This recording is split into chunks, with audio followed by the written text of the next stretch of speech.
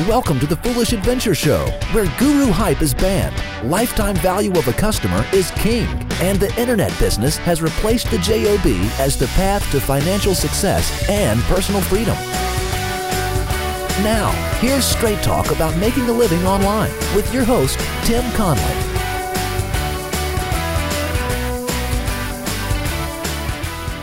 Welcome to another episode of the Foolish Adventure Show. I'm your host, Tim Conley, and I've got a special guest here by the name of James Schramko, another Aussie friend that I've been able to get onto the show here. James has been doing some really great work in the internet marketing world, and the reason I really wanted him on here, because as people know, I try to stay away from a lot of the traditional IM kind of stuff on this show. But the reason I really like what James is doing is he's running real companies. He's running companies that are providing services to other businesses, like web design, search engine optimization. He's doing and doing very well at these companies. So that's why I wanted to have him on here, because his story is fantastic, and I'll definitely get James to tell you that story on here and how he goes about actually running these companies. So, what's up, James? Hey, Tim. I'm hanging out here in the south of France on holidays. That is a nice place to be right this time of year. When you told me you were in Europe, I said, oh my gosh, I hope you're in Southern Europe. Well, I've actually been to Germany, Switzerland, Italy, and now in France, and then I head over to London before I go home. Let's get into this, the real part of this conversation. So, I'm going to be honest. When I first heard of you, oh gosh, I think this is probably 2006, maybe 2000, early 2007, somewhere in there. Maybe I think it was a Yannick Silver interview, and I in my head just pegged you as just an easy money guy, another one trying to sell like anything to make easy money online. And I've learned since then, complete misperception of who you are and what you do. And what really changed my perception of you, because I really hadn't followed you much for a long time, and then I discovered Freedom Ocean podcast and got to listen to you and the things that you were saying about how to run a company, the story of how you built your company. And I was like, wow, this guy is the real deal. I'm really surprised that I developed a perception of you that was completely off base. And so you didn't know this. So for that, I apologize. I think I could have learned a ton more from you ages ago if I'd have just had more of an open mind and tried to reach out to you, 4 or 5 years ago. But so now we're on here. Let's talk about that story of how you got started, because you used to run a dealership, right? A car dealership. Yeah, I came up through the Mercedes-Benz sort of retail business. So It sort of goes back to about 17 years ago when my wife fell pregnant and we're going to have our first kid, and I was in an administration job which paid $35,000 a year, and I needed to make a lot more money because she was also on $35,000 a year. So there's two of us making $70,000, and we're about to be 3 people on one income, and the obvious solution was I had to get into sales. So I went and I got myself a job selling BMWs, my first sales job ever. And from that job, I worked my way through sales management, and eventually into general management. And I had a real ability to run these businesses in some cases up to $100 million a year in sales revenue. And that was my foundation of business experience. And as it turns out, motor dealerships look simple from the outside, but they are an extremely complex business. And that is because you sell stock, you sell time, you sell money in terms of finance, and you're also dealing wholesale and retail, and you're also dealing with the local market, but also a national brand. So you've got so many different experiences wrapped up in that one role.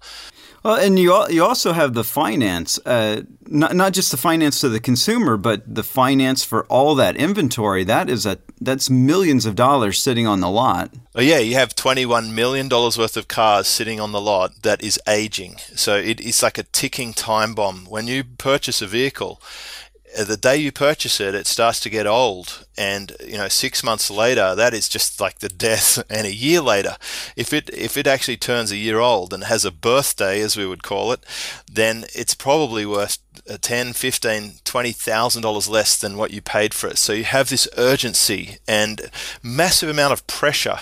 And here's the thing that most people don't realize is that the average motor dealership is probably making around about a 1 to 2% profit based on their sales revenue.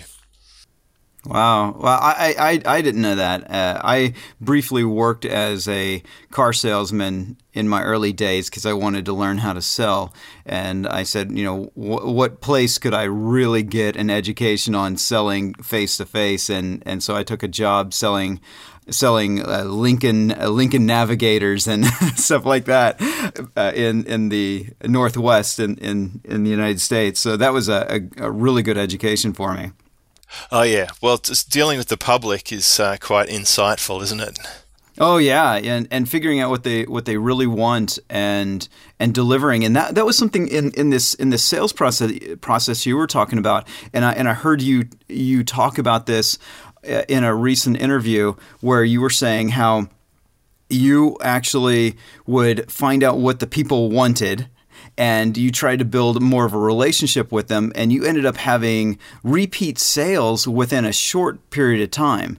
And that's something that a lot of dealerships don't focus on, that I've met here in the United States, that they don't focus on truly building a relationship. It's a one person, one transaction, never see them ever again kind of model, which is horrible for making any real money.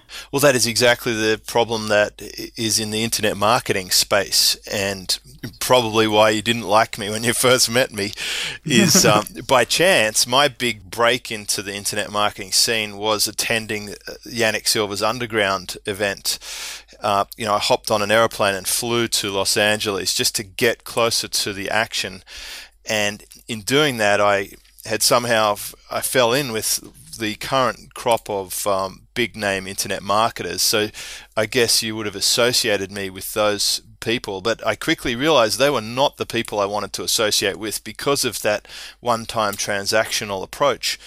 And you're right, my approach with selling cars, and indeed now the way that I blog and communicate with my own customer base, is the same premise that you had for your show. It's that lifetime customer. It is ongoing news. It's building that relationship forever. And within a short time, my business was repeat referral. And that's reflected in my current business, where I'm selling things over and over again to the same people and continually identifying what problems I can solve, what challenges can I help them out with, and innovating and developing my product lines and services to dovetail with their needs and just continually be there. And I think Dan mentioned in a podcast that I was in, that lifestyle business, he had a great metaphor. It's like putting out the little the drinks at the drink stands in the marathon. Every time they get thirsty, I'm there with the drink stand. Right. So let's jump into that learning process. So you start off, you're in this dad panic, right? I'm about to be a dad, and I need to make a lot more money. And so what was that process of becoming a salesman? There is a story behind this, and it's probably a good one to share. I went to a rich private school when the stock market crash in the late 80s happened and the recession came in Australia. My parents lost everything. We had to move out of the house. I had to go and live in the backyard of my grandfather's place. That was a big lesson. I thought I was going to be wealthy without much effort, and I was completely wrong. So I had to get a job in debt collection, which was a hot market back then. It was an office job, and I was telephoning people asking for money. And I was really good at that for some reason, and I think that's because I'd worked with my grandfather, who was a timber broker, and he was completely blind, but he could buy and sell timber over the telephone in his backyard, which is where I happen to live. And so I picked up this skill to be able to negotiate over the telephone. I transferred that to the debt collection. I moved from there into a finance company through the debt collection arm. Ended up doing credit and repossessions and floor plan stock for dealerships, like we were just talking about, going out and auditing, making sure that all their cars were there, that were supposed to be there. And from that, I decided I needed a pay rise, so I got an administration job with the telephone company Vodafone, which was starting digital telephony in the early 90s in Australia. Okay. It's about 1993. I did that for 2 years, and when they started, they were an English company. What they did is they took the typical approach of a multinational. They went in and they thought, who are the best salespeople to push this digital telephony into the market? So they went and hired the best Xerox salespeople and the best telecommunications salespeople who were selling the old analog telephones, those Motorola's. And they recruited the best of the best, and they threw them together into a sales team, and I was their administrator. So here I was with the best salespeople in the country, and what I found out was some of them were quite lazy and had geared their lifestyle much better than I had. One of them had an unfortunate situation. He was driving home, and a lady jumped out in front of his car, and he nearly ran her over. She tried to commit suicide. And the boss said, look, could you look after this guy? His family are in the country. And so he came to live with us, my wife and I, who were, in this 2-bedroom apartment. And he was paying me half the apartment in rent. And what I observed was I'd go to work and he'd wake up late, he'd put on his shorts, go for a jog, ring through to the office, get me to fax off some orders to his customers, and I'd be processing the sale, and I know that he'd be at home or just hanging out at the beach, and he was getting paid twice as much as I was. And he had a company car allowance, he had this fancy car, and I thought, these salespeople, they're actually doing really well. And luckily enough for me, a couple of the salespeople took a real interest in me, and they exposed me to spin selling, which is the Xerox foundation sales training for high-priced goods, and by Neil Rackham. And another guy gave me the full Brian Tracy Psychology of Selling set. Oh, nice. And what happened was people were ringing into the office and there were no salespeople there. And I started processing orders over the phone because I used my old debt collection skills. And it turned out I was selling more stuff from my administration role than the professional salespeople on twice my salary. And this human resources lady found me and she said, I'd like to profile you for selling. And I said, oh, okay, if you like. And she did, and it turned out I was the perfect sales profile. And I had this rare ability where I could actually follow through with paperwork, because most salespeople are sloppy with paperwork. They're good at talking and very bad at filling out paperwork. But my administration background coupled with telephone selling and negotiation and debt collection was a perfect recipe. So then I was really interested in this, and when it came time to have to increase my income, I said, look, I'd love to go into the sales department. And they told me that I was too valuable in the role that I was in and that it wasn't possible. And the sales director knocked it on the head, and he said, it's not going to happen. And that's when I went outside the company and went down to the local BMW dealership, convinced the guy to give me a job even though I had no experience. And well, I want to interrupt. There was a big business lesson right there. They came to you and said, "Oh, you're too valuable to this company for us to give you the kind of promotion that that would keep you here." That is something, when you find talent in your company, you do not want to chase them away. Yeah, that's classic command and conquer management, which is fear-based, and it's holding people back because it suits you is never a good leadership thing. In my company, the opposite is true.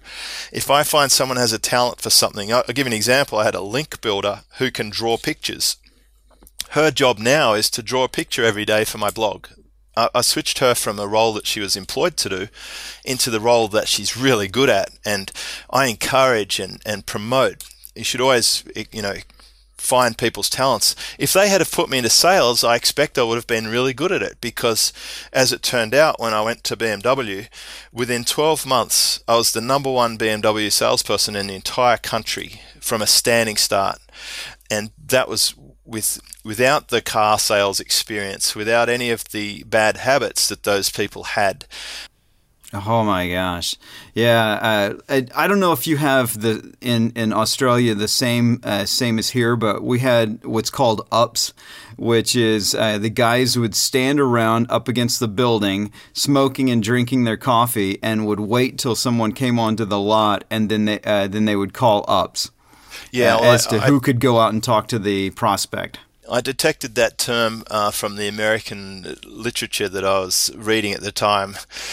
But BMW were very good at training. They taught people how to deal with female customers. They taught people, some proper selling techniques. Of course, most car salespeople just completely ignore that. Their MO, or modus operandi, is to pull out the stock sheet, identify the highest commission vehicle, and make sure that the next up was going to own that car. And that was wrong. And I was also fortunate. I had two really good mentors. I had the new car sales manager and the used car sales manager, and they took me under their wing, and they trained me the right way to do it. He taught me lessons that I still use today. And it was like, when the customer comes and it's time for them to drive, really fuss over their seating position and make sure they're comfortable, and that they can see the mirrors, and that the air conditioning's just right, and that the volume of the radio is right down, and that it's on the station that they would enjoy, and that the seat is the right height, and the steering wheel fits perfectly in there. Like, just those little details to make the customer experience better. Other people just ignore that stuff.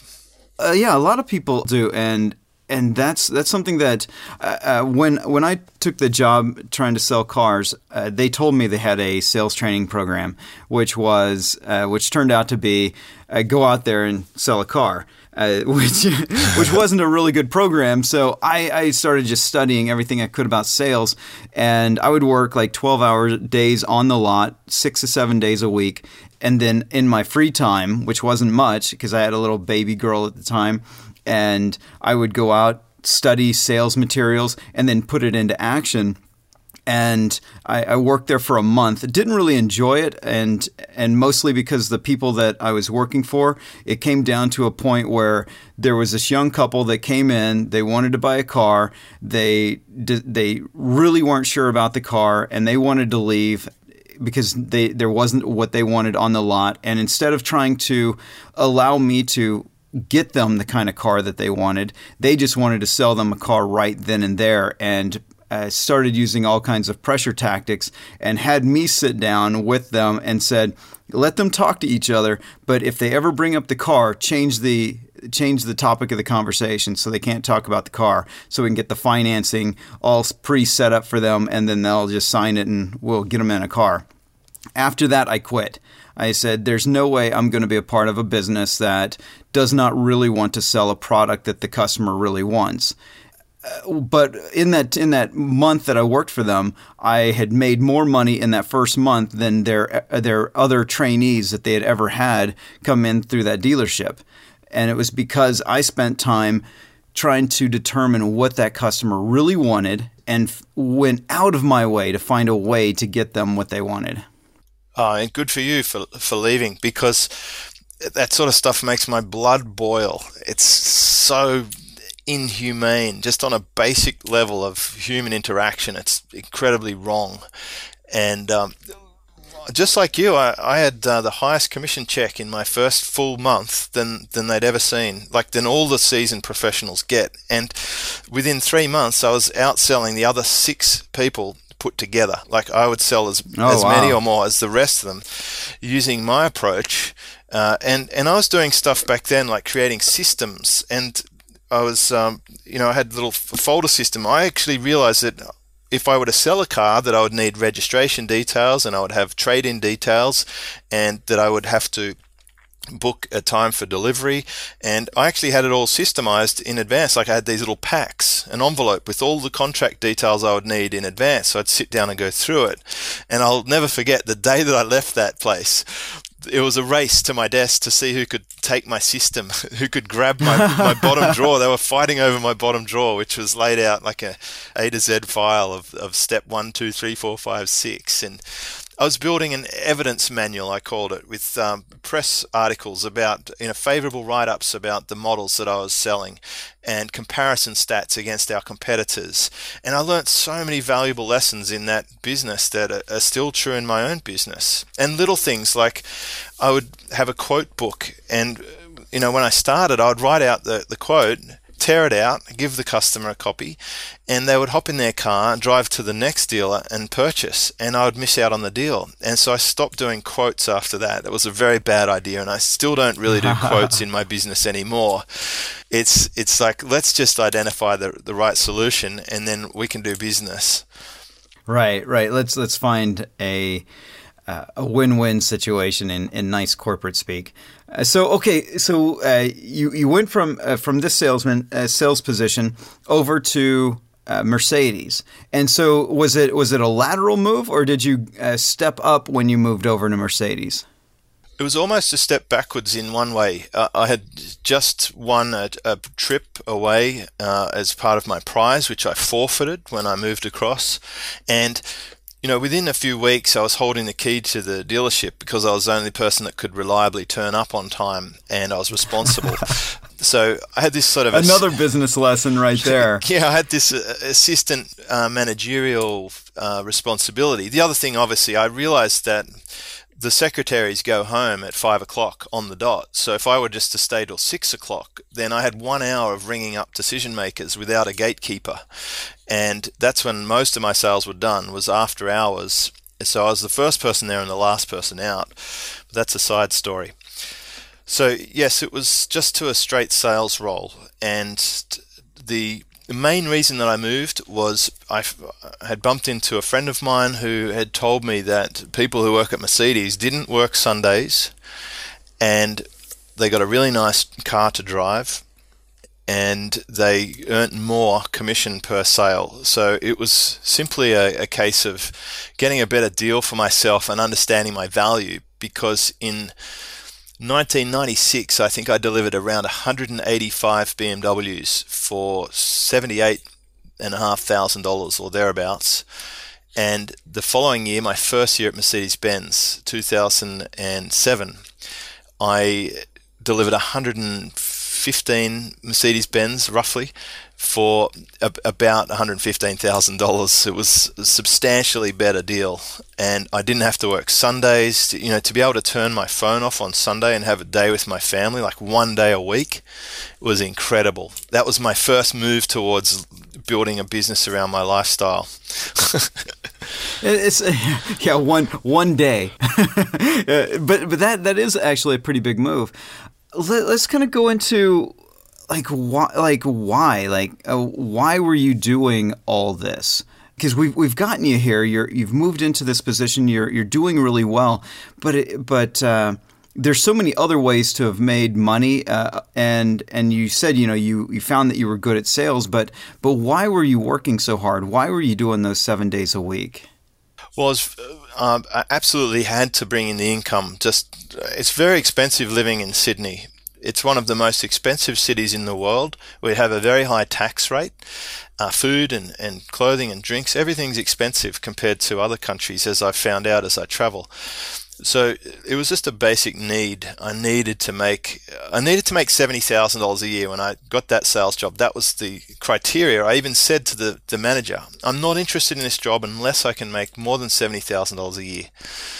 My next goal, when I went to Mercedes, my goal was to smash that 6 figures. I wanted to make $100K a year. That was my goal. I'm very goal focused, and I did. And within 12 months of that switch, I was #1 Mercedes salesperson in Australia. So that was when I realized that it wasn't just the brand that I was selling. It wasn't just luck. It wasn't just location of the dealership. It was me. It was my ability and the process that I was using to get the results. So it was a very important move in terms of building my self-confidence. And once you reach goals like that, then the next logical step is to reset them and make them more assertive and to stretch yourself to the next goal. So my next goal was I wanted to be the manager.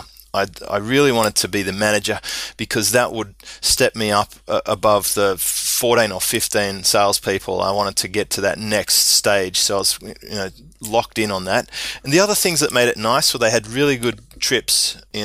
Winning these prizes, I was sent to Tahiti and to Fiji and to New Zealand and Queensland to Port Douglas on these really extravagant week-long trips with your partner, and I was really focused on those trips, so I wanted to win those prizes. And I actually liked the feeling of being the best and winning and bringing in a higher income than many of my peers.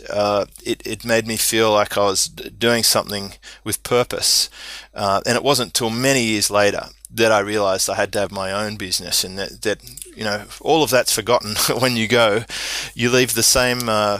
the people miss you as much as they miss the hole when you pull your hand out of a bucket of water. Everything just quickly takes your place, and everyone forgets you. So you were mentioning about liking to win. So were you big into sports as a kid? What kind of athletics were you into? Man, you're very intuitive. I was not an achiever at school at all, academically or physically. I was an asthmatic, and I was a little bit young for my years, so all the kids were a bit older and a bit more mature and stronger than I was. So I made up for it by not playing football or cricket or tennis, all the school sports that they forced you to play at this fancy school that I went to, and I actually got permission to go windsurfing and sailing. My grandfather had given me a boat. He used to sail, and he wanted me to sail as well. So he gave me a boat, and it was sort of an old rotten one, and we fixed it. And I started from the age of 7. And by the time I was a teenager at school, I was windsurfing every day after school when all the other kids were playing sport. And I really had a good feel for it, and I got involved in small dinghy sailing, and then into a class which you probably have never heard of, called an 18-foot skiff. And if you look it up on Google, 18-foot skiff is what they race on Sydney Harbour. It's the most prestigious small boat sailing that you can do. And by just when I had this first sales job at BMW, I had to give up sailing, but I had just reached second in the world titles. So I'd basically gotten to an elite world level in that sport. And again, sailing has amazing lessons that can carry through to business, because it's a team sport, but you also have, you're versing the elements. It's never the same race ever. You have variable choices to make. You had 3 different rigs to choose from, so you had to make the best choice to strategize for the race. It's very tactical. It's an endurance thing. It's a physical strength thing. It is individual ability plus that team combination, and you have to also maintain your equipment and innovate and come up with better ways to deal with things. Come up with innovations. And the guy that I raced with was very innovative, and he used to push the design right to the edge, sometimes too far. But it was really fascinating to take all these lessons and then to push myself into total discomfort with a sales role. And so I almost literally hopped off the sailing mission and onto the learn selling mission, and just carried through that momentum. Yeah, because I've seldom met anyone who really loved to win, and a lot, and like sales guys, like top sales guys, they love to win. Most of them, very very few of them, were not athletic when they were younger. They had to have some sort of competition. They had to compete against people to, I guess, prove their mettle. So it carries over to sales. That is such as a word you use, tactical type of mindset. So you went from being this very tactical person to into a managerial position. So how did that work out? Like, what kind of mind shift did you have to make? Well, there's an interesting story around that one as well. I was the top salesperson in the dealership, and I was starting to have this danger of the same thing that happened to me at Vodafone, where they were probably going to be reluctant to put me in a management role because I was too valuable as a salesperson. I was bringing in hundreds of thousands of dollars of profit. And the sales manager actually fell down some stairs and was out of action for 7 or 8 weeks. No, I didn't push him. And when he was out of action, not that competitive. Well, the boss actually put me in the chair and said, "You just cover for him." And what happened then was I had to have a massive mindset shift where instead of competing with all my sales buddies and trying to get the best stock and race for the best customers, I now had to support them and nurture them and fill in the gaps. That's when I realized how crap they were with paperwork and how terrible they were with follow-up, how incredibly poor they were at basic human interactions. And I realized why I was winning. So I actually started filling the gaps for these people. And I mean this in not in a selfish way, but I actually had to adjust to being more selfless. I had to help them where I was completely oblivious to their gaps. Only the sales manager saw that, and it was obvious to me that I needed to help them to lift up. But what happened was, in that period where the sales manager was away, we sold nearly twice as much as we would normally sell.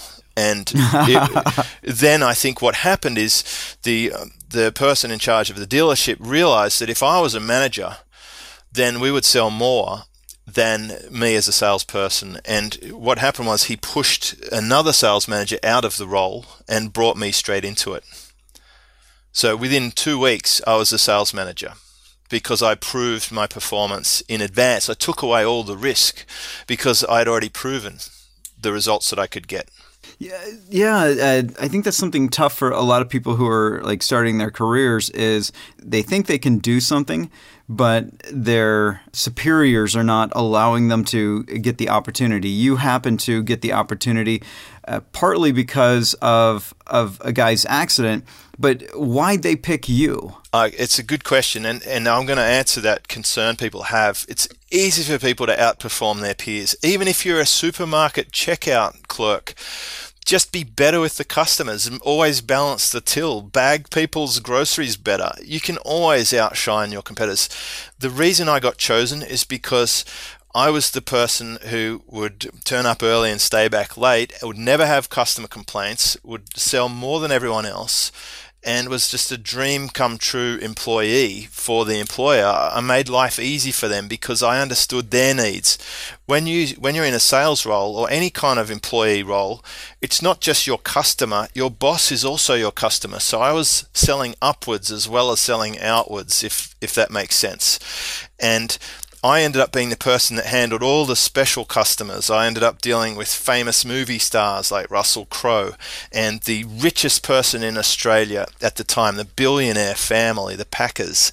And I was also dealing with the ex-Prime Minister, the guy that used to run the country, and the guy in charge of the Sydney Olympics, and so on and so forth. I got to deal with all the superstars and the famous people because I was reliable, I was trustworthy, I had integrity, and this is a theme that will come up everywhere in my business.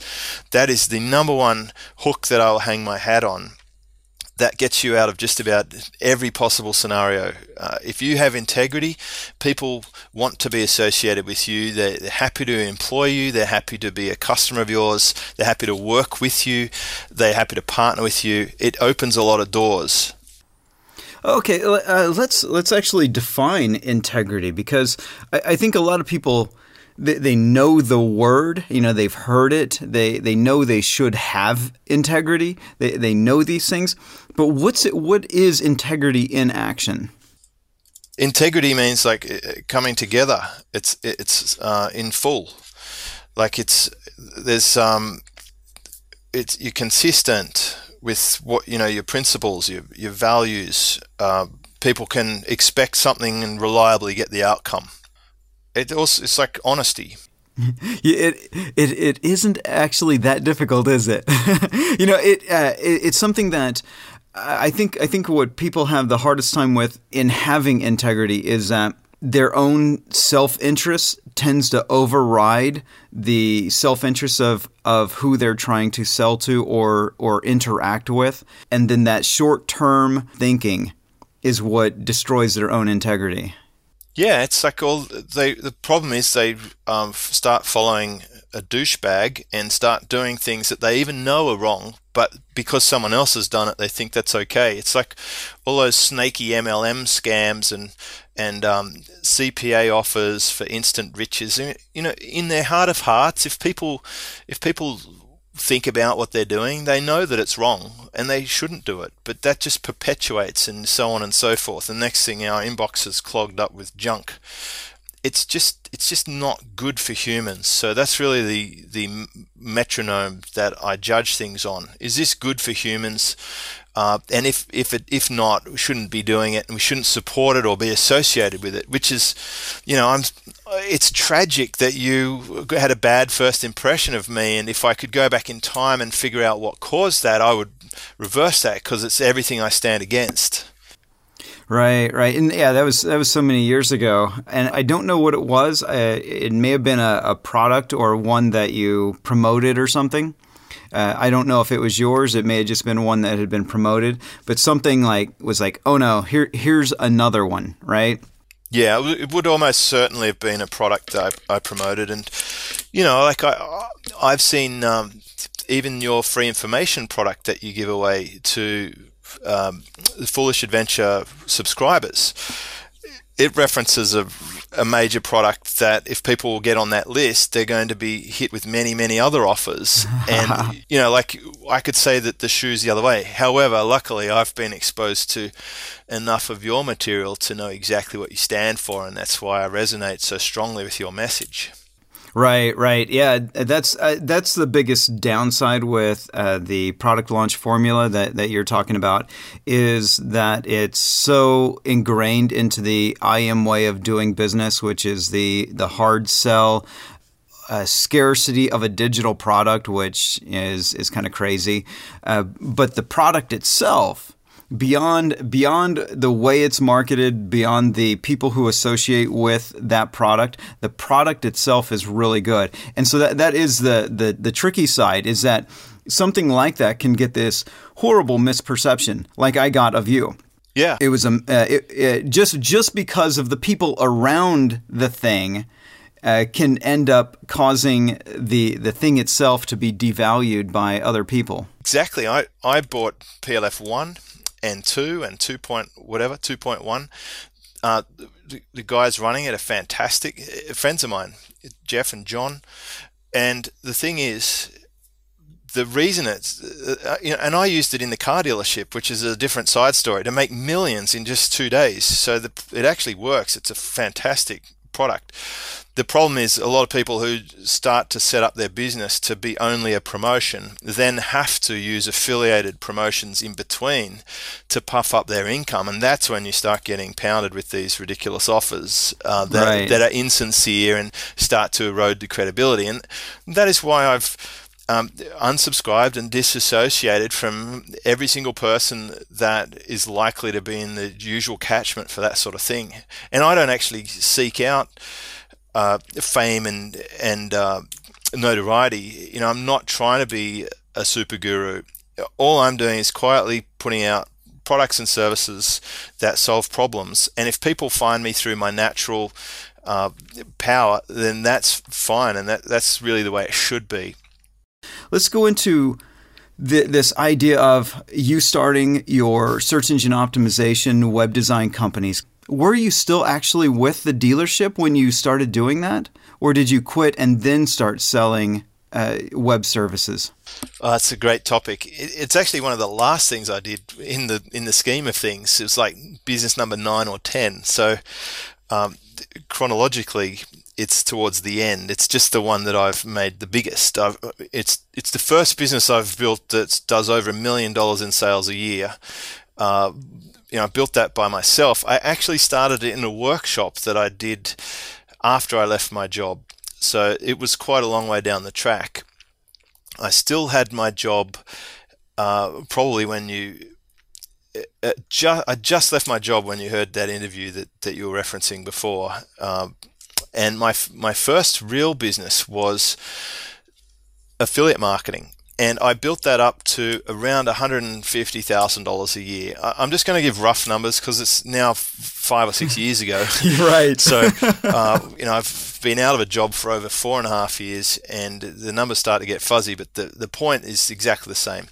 I was doing affiliate marketing primarily with one product, and people can't believe this especially when I tell them, I used to make $5,000 a month, and then eventually I got close to that $10,000 on average for this one product. And then I started creating information products of my own to support that, because I identified that the market of people who didn't own the product I was promoting was smaller than the market of people who already had the product. So I started making information products for people who already had the product, and I took that complementary marketing strategy, and by combining them I got to that $10,000 a month mark. And I was doing that while I still had a job. So if you can imagine this, I was running a team of 70 something people. We were doing over $50 million a year in sales. I was working 5.5, 6 days a week, not too far from home. I had 2 company cars. I was earning around $300,000 a year. Plus I had my affiliate income and information product income of around $150,000. And my goal was I must replace my income before I quit. And the big break point was I took a holiday 1 week. I always take 1 week holiday back then. It was like a maximum I could go without things just blowing up and becoming very painful with that many people, and things just get out of control so quickly. And I took a week off. I grabbed John Reese's Traffic Secrets, which I'd bought on sale 1.5 years after it came out. I watched the whole thing start to finish, and I'm like, damn, I'm already doing that. I've done this. I had 75% of it I'd figured out. The other 15% were little knickknacks like, clone your existing business. And I'm like, that's so simple, but it makes sense. So I went out, I got another server. I set up a website for my wife to start competing with me with the same affiliate program. And I doubled the revenue on my affiliate business. And it's like, I have to go to the United States and I have to get in front of the most current thinking. So I hopped on a plane. I went to LA for the first time since I was 12. And I really couldn't afford the leave. I couldn't afford the time. I put it on a credit card because I had shares. I had this was before the American finance fallout.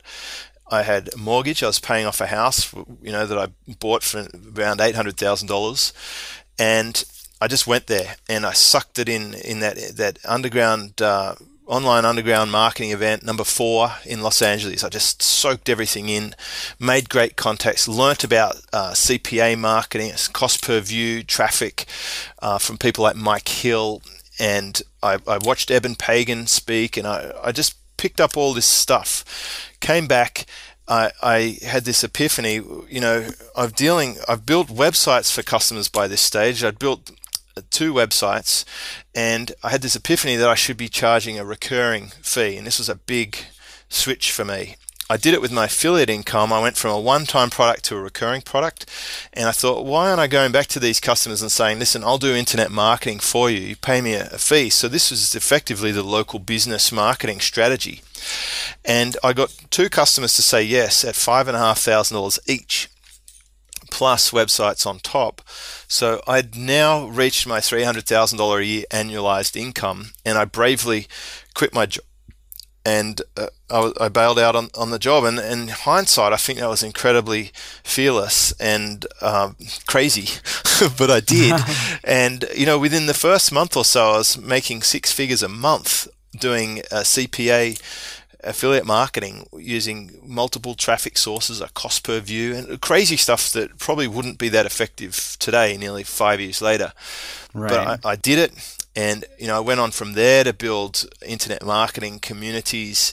And from there, I started running workshops. And from there, in one of the workshops, I built an SEO business as a middleman strategy with an external supply and external traffic, like affiliate traffic, and I was the middleman taking a cut. I built that up to $600,000 a year roughly until I realized that the percentage of the margin was too small for me with that method. So I thought, you know what, my team are really good now. I'll just give them the work to do instead of the supplier, and I'll start selling it myself. And I turned off the affiliate program. And here we are now. We do 6 figures a month of SEO alone. And it's a powering business with my own team, with our own traffic, and it's a beast. And it's that's just one of our businesses, and we still have other divisions. But that's pretty much the story to how we got to where we're at now. So it can't be the money. It can't be the money that's driving you through this, because once you've gotten your needs met, then the money just becomes kind of a scoreboard. So what is it that keeps driving you to make new businesses, to seek out leverage points in your own company, like the things that you were saying? You were a middleman at first, but then you decided you were going to leverage that out even further, leveraging the fact that you had customers all in a certain customer segment, and started providing a bunch of different products and services that they would need. What drives you to create all that? I'm not entirely sure, but I am, I was absolutely determined to make $1 million a year. That was most definitely a KPI that I'd set myself. I had to do it. Then the next step was I had to make $2 million a year, right? I had to double it. And, the next step for me is I want $10 million a year. So I still am numbers focused for some reason. And I do have all of the normal things that people would aspire to. I do have a performance car. I do live in a huge house on acreage in Sydney. I've got things that other people crave, and I'm living the life, I guess, if you like. That's my adventure. And these were things that I'd visioned and thought about for a long time. I absolutely had that in mind way back when I was stuck behind a desk. I always felt that I was deferring the rest of my life until some day later. And just little things compound, whether it's reading the 4-Hour Work Week and coming up with that lifestyle design sort of thing. Of course, many years before that, I'd heard a guy talk about the idea that you could build a business to support your life. And it didn't really click then, but it sort of locked in with the reminder.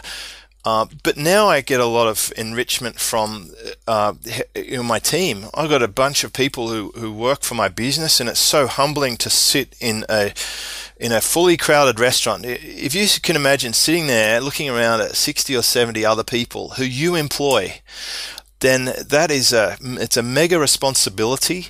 Oh my gosh, yes. You fill an entire restaurant. It's like 2 or 3 school classrooms full of people who depend on you. So I actually like that. I like that. I like to serve and protect those people, and I like to empower them, and they have a much better lifestyle than they would have had in their previous roles. So that's actually really satisfying. Also, the things that melt away when you leave that full-time employment and when you leave mortgages and stuff. I have absolutely not a dollar in debt. I have reserves of cash sitting in a bank account it really makes me sleep well at night. I don't owe anybody anything. I feel really comfortable that I can provide for my family. I've got 4 children, and I guess I'm driven by that basic human need, that I have shelter and food and security. And beyond that, I'm actually now learning to enjoy life and to experience things. I was driving a Ferrari around Maranello last week, and I felt like I'd dreamt of that sort of stuff before. I've seen other people's things, and I thought I'd like to do that. And, damn it, I'm enjoying doing that sort of stuff, and it's hard to let go sometimes when you've had that delayed gratification for so many years. You instead of getting addicted to the struggle, right? Yeah, it's good to shift it up a bit. And when you don't have time constraints, I only have 3 appointments every week. And I know, almost every one of my friends or people around me are always busy. They're always busy doing things they have to do. And I just have 3 appointments that recur every Tuesday for my mastermind that I run. Other than that, it's my own time. And that allows you a lot more thinking, a lot more reflection. I guess I'm going through that philosophical phase now where I'm moving through the next level of life, that it's in that lifestyle part, but it's still super challenging. I'm the most excited I've ever been about business. I love dealing with people. I love the travel. I'm enjoying attending the odd conference as a part, as a person in the audience, watching and observing, and I really like the experiment of growing my own business. It's fun to hear concepts and then to apply it, and then to be able to teach that. And I'm definitely known for teaching things that actually work. Like, I'll take a case study where I've made something happen, and then I'll teach other people exactly how I did it and let them implement it into their business, and they can go out and help other people with that. And that's really exciting to be able to create that value. You feel, I guess, a form of accomplishment, and it's just nice to participate. And I guess ultimately, we all want to be recognized or feel that we're needed in some way. So I guess maybe there's a bit of that going on. Yeah, so a lot of things that contribute to what's keeping you going. So you were mentioning you've got these 3 appointments that you have to keep, that you've promised to other people, but the rest of the time is meant for reflection and thinking. But you're a machine. You are putting out tons and tons of content. You're managing a staff of 70 plus people. You're traveling back and forth to the Philippines, and you're keeping this whole system not just running, but growing quite rapidly. Your business has doubled nearly every year for the last few years. Yeah, it's getting harder now though to double. Yeah, I'm getting, the percentages are starting to creep down a bit, which is, But here's the funny thing: I still view that I'm in my apprenticeship phase. I still think that there's another level to get to and another refinement that can happen, and I always use contrast as my weapon of mental encouragement. I look at and observe at other people and other scenarios, and I think I can do that, and then I make it a little stretch for myself. So I have a look at, you can look at, there's plenty of younger people than I am making tens of millions of dollars a year. So surely I could just pull up the $10 million, with say a 30 to 40% profit margin. I'd be really happy with that as my next sort of tick in the box, and say, well, because I know if I can do that, and I really actually believe that I can, then I believe that is definitely going to deliver a lot of value to other people just as a byproduct, because you can't create that without delivering value. And secondly, it's something that I could help other people achieve as well. And it takes the strain off things like social security and unemployment benefits, and people who are not empowered to be able to educate themselves and stuff. It allows you a lot more options. I'm a big believer in mindset, because most of the problems that people have in getting a business started, keeping one running, growing it, all stem from what's going on between their ears. And you said about a belief. You truly believe that you can accomplish a $10 million a year goal. And I see myself the same way. And most entrepreneurs that I've ever met believe they can change their environment. They look around, they say, I can change this, because otherwise you wouldn't take action on anything if you didn't truly believe you could make a change in it. So what kind of advice can you give to people who don't believe that wherever they're at right now, they just don't believe it? Well, I'd ask them to look for an example of something that they've accomplished before that could build up their reserve of confidence. Because I just think it comes back to, it's simply just a matter of fear and excuses. So most people will tell you in one breath that they're sick of their job, they don't like it, and they want to have their own business. And then that afternoon, they'll sit down and watch TV for 3 hours straight. They really probably holding themselves back because they're scared of what could happen if they did succeed. The fear of the unknown is such a killer. And it's rife in society. You know, from the time you're a kid, there's going to be some boogeyman under the bed that will get you after the lights turn off. And then, you know, I'm not going to wade into religion, but there's an extreme example of fear-based management of people with various religions that affect billions of people around the world. But there's many other examples that we could point to where we've been conditioned to be scared. And I think if you can unlearn that, if you can say, well, you know what, I don't need to tiptoe to get to death safely. I think I'm just going to just risk a little. I'm going to say, well, who cares? You know, not worry about other people so much and start looking in the mirror more and being accountable to yourself. Yeah, that was something that I've tried to get across to my audience, is that most of the rules out there are not there to benefit you. They're there to control you. They're there to give a few people a lot of power. Most things in life are not right or wrong. There are a few things that are right, there are a few things that are wrong, but everything else is basically in the middle. As long as you're not committing fraud on other people, you're not doing violence on other people, there's a lot of things that you can do. And a lot of it that's holding us back, as you were saying, so a lot of social structures. The people we're hanging around with are a big factor in whether or not we believe we can succeed. Even people who love you will tell you, oh, don't go do that, because they're afraid that you're going to get hurt, and they're also afraid that you're not going to get hurt, that you're going to succeed and you're going to leave them behind. And so your social structure can have a huge impact on the way your life turns out. Yeah, so I would say look for some scientific evidence of success that you've achieved in the past. You know, even if you want to just take it back to the fact that you were born versus all the other potential sperms. I mean, that's one foundational belief that can help people. Like you've already done quite well to exist.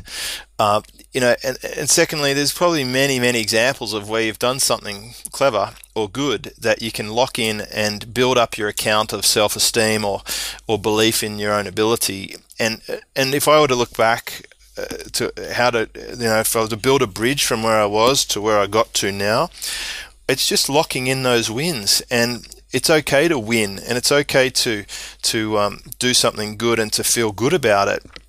And so, you know, when I hit those little milestones, for me, that was like it took me years to believe that I was actually good at business, even though other people would tell me, and the facts and the statistics would show me. But I think I had to do a lot of training of my brain after I was a child, after I left home, and when I became an adult, and when I went out into the real world.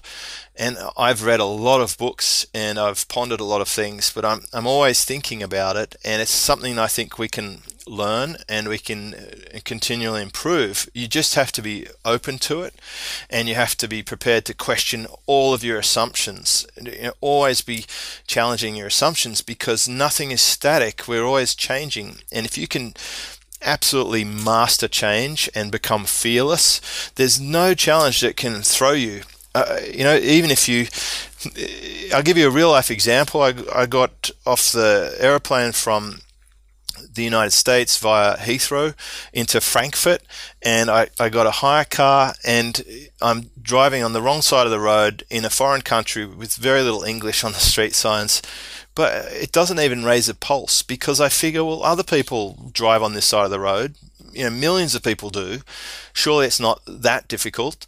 And I'm sure that most of the road signs are going to be, you know, roughly the same. So we'll just roll with it. And even if the worst thing happened and I had an accident, I've got a seatbelt and an airbag. So, you know, what's the worst that could happen? I guess I could have a terrible injury, back from that, maybe I'll just die instantly, and then back from that, probably not much at all. Maybe a little bump, and most likely nothing will happen at all. So I'm just going to let go of all the fear, and that's a little logical exercise I process when I do something like jump out of an airplane for skydiving, or when I'm going to film something for camera that's going to be potentially seen by hundreds or thousands of people, or when if I were to stand up on stage and present to 600 people. I think, I work back from the worst possible scenario to make it into something that's ridiculous. And I honestly think that most people spend a ridiculous amount of time worrying about things that will never, ever actually happen. Well, it's that Mark Twain quote of him being an old man, and he's known many a pain, but few of them ever happened. I know I've messed up the quote, but I'll link to it or something. But yeah, cool. He was talking about, we make up all these different tragedies that happen in our lives, and they don't really exist. They may never happen. I like to call it finding out what the true probability of death, dismemberment, or destitution. If you know what the real odds are of those three things happening to you, because those are the worst three things that can happen to you in life. So if those three things are a small probability in whatever it is you're doing, then you can't then I think it gives you, as you were saying, ammunition against that fear. Yeah, and probably I learnt a lot of things about what can happen and not happen as I was dragging people's cars down their driveway as I'm repossessing it on a tow truck. They can insult you, they can threaten to kill you, even wave a gun or a knife at you. But if you survive that, then excuses tend to melt away, especially when you're just on the telephone. I used to say to my salespeople, look, they can't hit you over the telephone, so what have you got to fear? and that would help them overcome they talk to you angrily. Yeah, they can scream at you or hang up, but is that really going to impact your life in a detrimental way? So you do go through that psychological challenge. Yeah, coming over that fight or flight response, it happens, and I'm sure you still have it happen in your life. And we never get over fear. I mean, it's part of being human. Things scare us, and it's the ability to overcome that fight or flight response in those critical moments. Because once you make that, you get so much stronger afterwards, mentally stronger, physically stronger. Once you've gotten past that, you've gotten control over that fear. In the moment, fear is going to come again, but in that moment, you get past it. It's an awareness thing and an understanding that it exists, and in my case, I just do calculations around it, and that becomes a new sort of benchmark. Okay, well, I can handle this level of uncertainty, so that now becomes the standard. It takes a lot for me to get rattled these days. Yeah, I bet. Well, James, I literally could go on for another couple of hours with you, but I'm going to let you get back to your French connection here and enjoy your holiday in Europe. I'll let you get back to that and your family and really enjoy your time there. And I really appreciate you coming on. So one last request is, do you have any final words of wisdom for anyone listening, whether they're a beginner or someone who is running a company making $1 million a year? Yeah, I think you should create a routine for yourself wherever you're at, even if you're working a full-time job or if you have absolute freedom. Then I think a routine is what eventually sets you free and gives you that capacity to move forward. And I know that's been probably one of the least talked about things, because few people ever get to the point where their inbox is clear or their schedule is clear. And I've gotten to that point. That's when routine can help you more than any time. It appears to help you the most when you're really busy, but it actually helps you the most when you free up. So create a routine that gets you the result you want, and then see if you can fit everything that you need to get done around that. And where possible, have that routine fit in as much as it can with the things that you need to get done, so that you're not burning up excess willpower and resource to manage that routine. Yeah, fantastic. That's like a whole nother topic that I would love to talk about, because every very successful person I've ever met is diligent about their schedule, and they have certain things that they do, and every one of them has said it gives them so much liberty in life by having these routines. Yeah, I'm happy to come back and talk about it. In terms of podcasting and Tim's, I'm sure we could probably speak just as often, if not more often, than my Freedom Ocean co-host, Timbo, who's very busy these days.